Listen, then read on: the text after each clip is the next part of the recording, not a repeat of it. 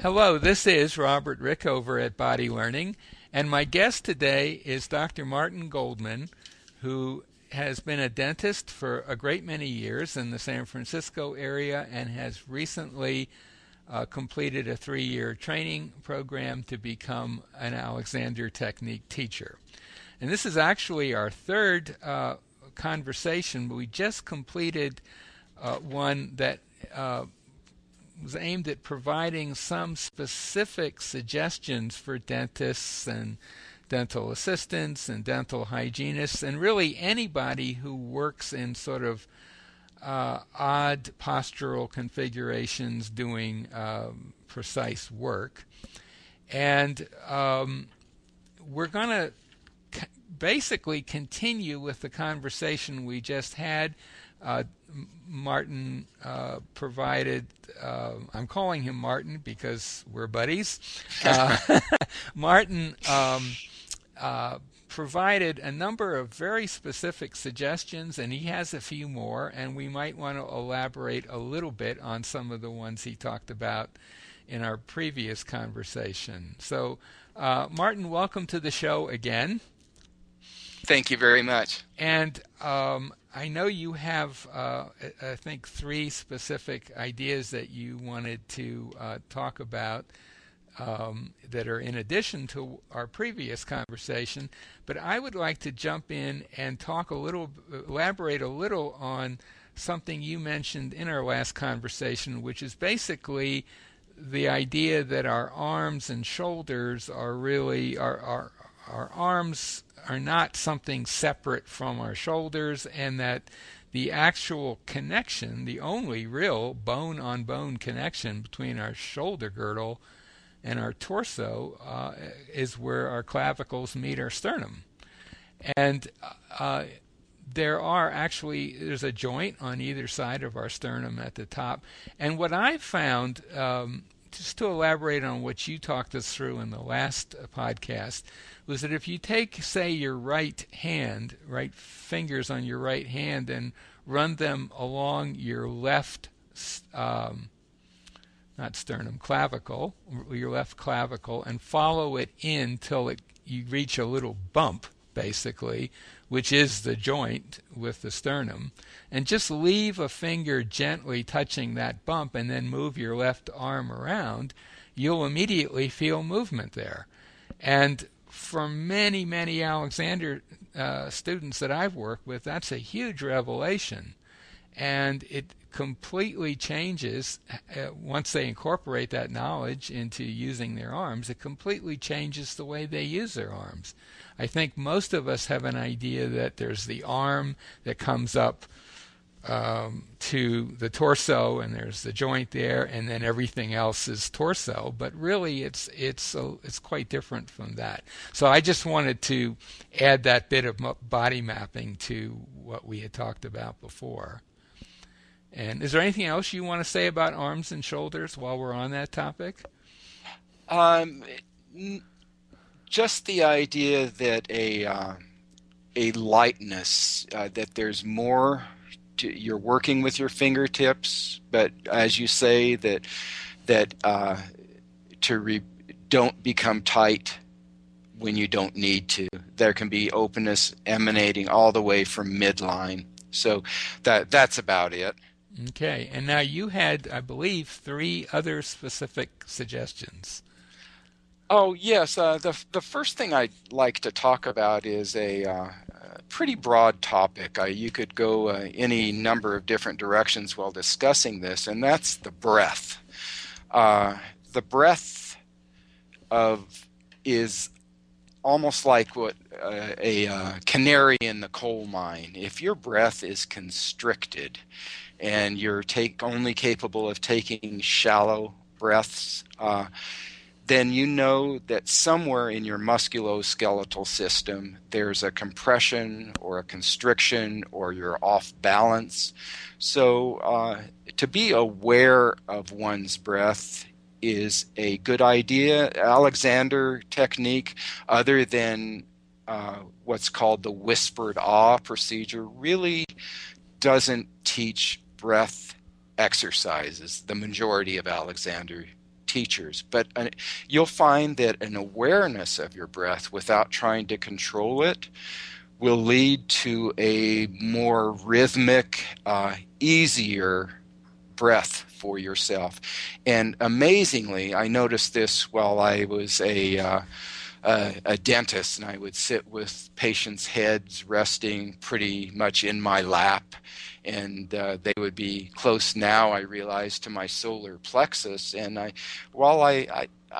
came to this realization that just by being aware of my breath, that my breath, a lot of times when there was something particularly stressful that was happening, my breath would become more shallow, or if I was at a particularly important part of a procedure, I might even be holding my breath, while I'm making a final bevel on a line angle or trying to work a file around the curve of a canal. I might be holding my breath. So my suggestion would be to just have an awareness of while you're breathing without any idea of controlling it. Mm-hmm. And you'll find that your patients will often mimic this more easeful breathing pattern, and they'll seem more compliant and relaxed in the chair.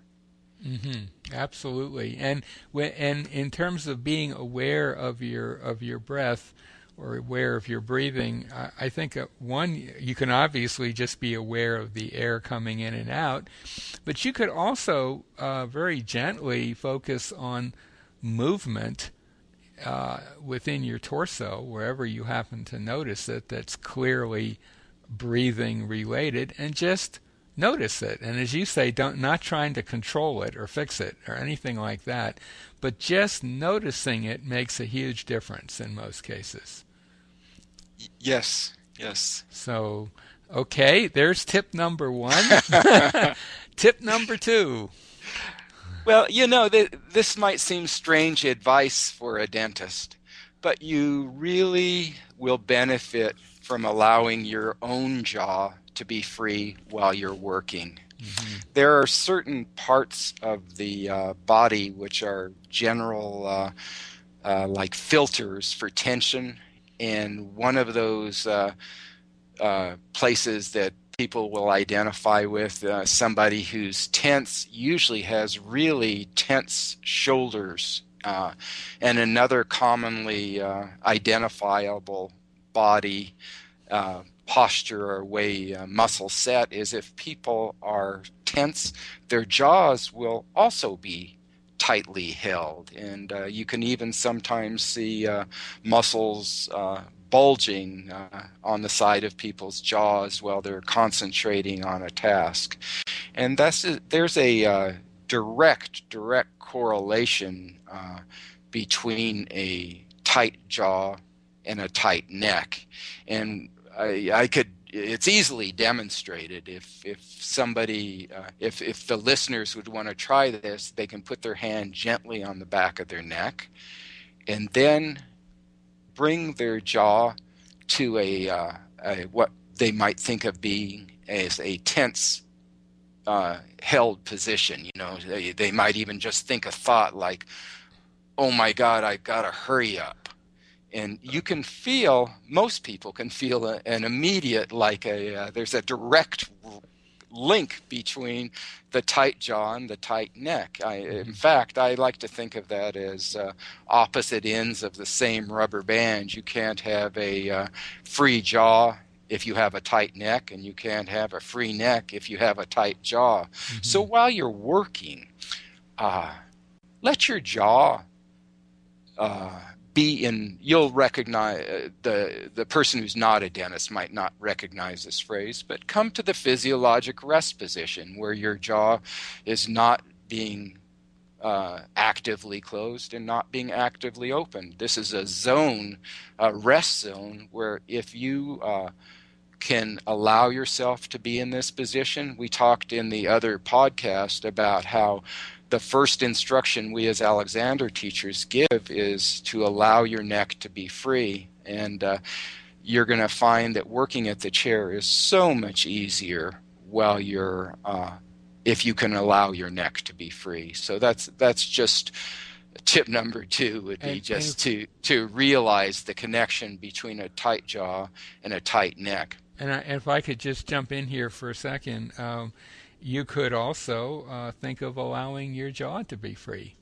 You could address your tension in your jaw directly by that simple thought. And I think it's also really important for everyone. I think dentists certainly know that the joint between the jaw and the head is not a hinge joint, but I'm not sure that they necessarily put that knowledge into practice. Would you like to talk about that a little bit? Yes. The nature of that joint. It's awfully easy to think it's a hinge joint, but if you think of it as a hinge joint, you're going to be putting a lot of extra pressure on it. I'd like to, this is not just a visualization, but this is a documentable fact that when people are opening in a free and easy arc, when they let their mandible, their lower jaw open, that the axis of rotation is not in the temporomandibular joint, not in that, I'll call it for sake of convenience, ball and socket joint there, although it's a lot more complicated than that. But the true axis of rotation is, if you would again locate where your atlanto-occipital joint is, as if you come down underneath your ears to a little depression with one finger on each side of your neck, right under your ears, and imagine a rod connecting.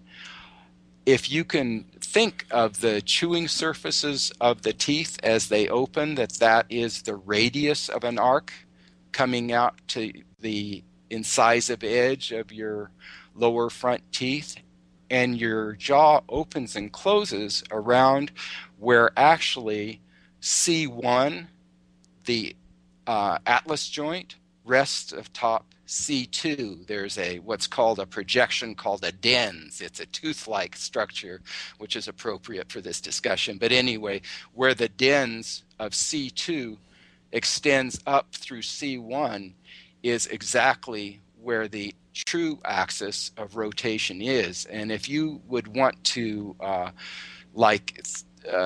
think about opening your jaw as the rotation coming from your TMJ, and you'll feel tight and constricted there. Now, as just a way to compare, visualize a point going through your C1, C2, and not only imagine, but realize that is the true axis of rotation when you open and close your lower jaw, and you'll find that the opening and closing movement is so much more easy. Right, and again, following up on our talk in our last podcast, it's a case of bringing your concept of, in this case, where a movement takes place into line with the actual reality of your physical structure. That's right. You need to have an accurate body image in order to inform movement in a beneficial way. The way you think of your body has to have some bearing with reality. It's not necessary for the average Alexander Technique student to know the names of every body part, but just to know how one part relates to another in an accurate way goes a long way towards being able to release unnecessary tension. Mm-hmm. I would say, just offhand, that there are maybe somewhere between 8 and 10, 12 maybe key relationships in your body that are worth paying a little learning about, let's say. I actually, that leads me to the name of my practice, why I named it that. It's called Poise Point. Uh-huh. And I like to think of these 10 to 12 important areas that you just mentioned as places where you can have poise, both in the sense of potential movement and poise in the sense of elegance and grace if you move in an open and easy way. And so. Mm-hmm.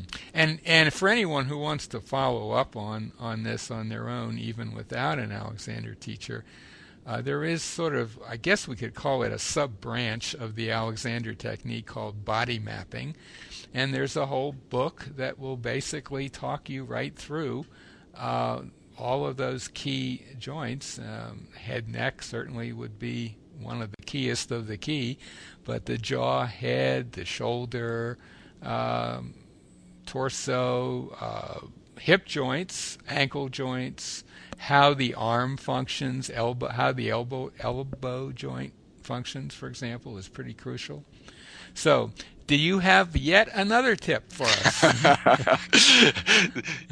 Satchel Paige used to say, "Don't look back, somebody might be gaining on you." But Right. I'd like to offer an opposite suggestion. It's we in Alexander world call this back awareness. Mm-hmm. Anybody who's doing a task that's in front of them runs the risk of becoming forward directed and not being even aware of your back. But to maintain a dynamic posture, I hate to use the word posture, but a dynamicism while you sit, a certain buoyancy, you need to have awareness of your body as how it could be wide, not only in a side-to-side dimension, but also in a front-to-back dimension. So as you're sitting there working at the dental chair, to have an awareness of your back, you don't have to do so much about it, but just realize that your body is not only in the front, not only in the back, but you're a three-dimensional creature, and to have that awareness leads to a lighter way of being, a lighter way of using yourself. So if you wanted to just do a little down and dirty trick of imagining that somebody is coming from behind, and you might even have a sensing organ in your back that you could feel them coming towards you, and then balance that out with your forward task. I think that's another tip that I think will work for you. Right. I mean, another way of saying all that, I think, is that the temptation in doing a kind of precise work that a dentist does is to focus all of their attention, particularly their visual attention, on one area. And what you're saying is that you do that at quite a cost to the rest of you. And so don't forget your back, even though it doesn't seem to be directly involved with what you're doing. And what? Can I offer one Sure. more Sure, go bonus for it. thing? Sure. Talking about keeping yourself at as wide and as broad as you can comfortably be. When you're working as a dentist, the only thing about working in a reflective surface of a mouth mirror is that it gives you, you're holding the instrument in your right hand that you're working with, and your mirror is held in the left hand. So it's easy then to have some vision of being broad. But if you're working with direct vision, say on the lower arch, and you're only working with one hand, it really helps to place your other hand, just the tip of your hand, a light touch on something that gives you an awareness of your left side as well as your right side as you're working. Mm-hmm. People say, well, how can I be thinking about all these things at the same time I'm thinking about a complex task?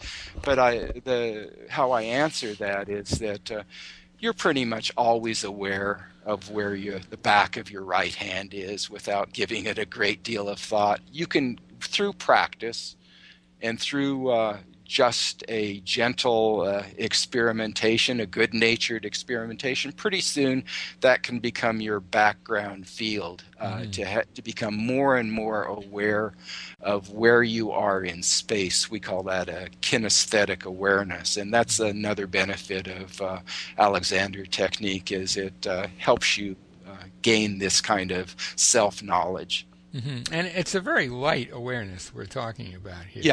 Just like not concentration or anything of that I like to think of it just like a background hum, that you can be here and there at the same time. Well, I think that might be good for our second podcast, or our third podcast, I guess. What do you How think? quickly you forget it's our fourth, Robert. Is it our fourth? It's our fourth podcast. That's right. I can't end without just elaborating a little bit on your comment about posture before, because many people think that the Alexander technique is about good posture, and in fact it is.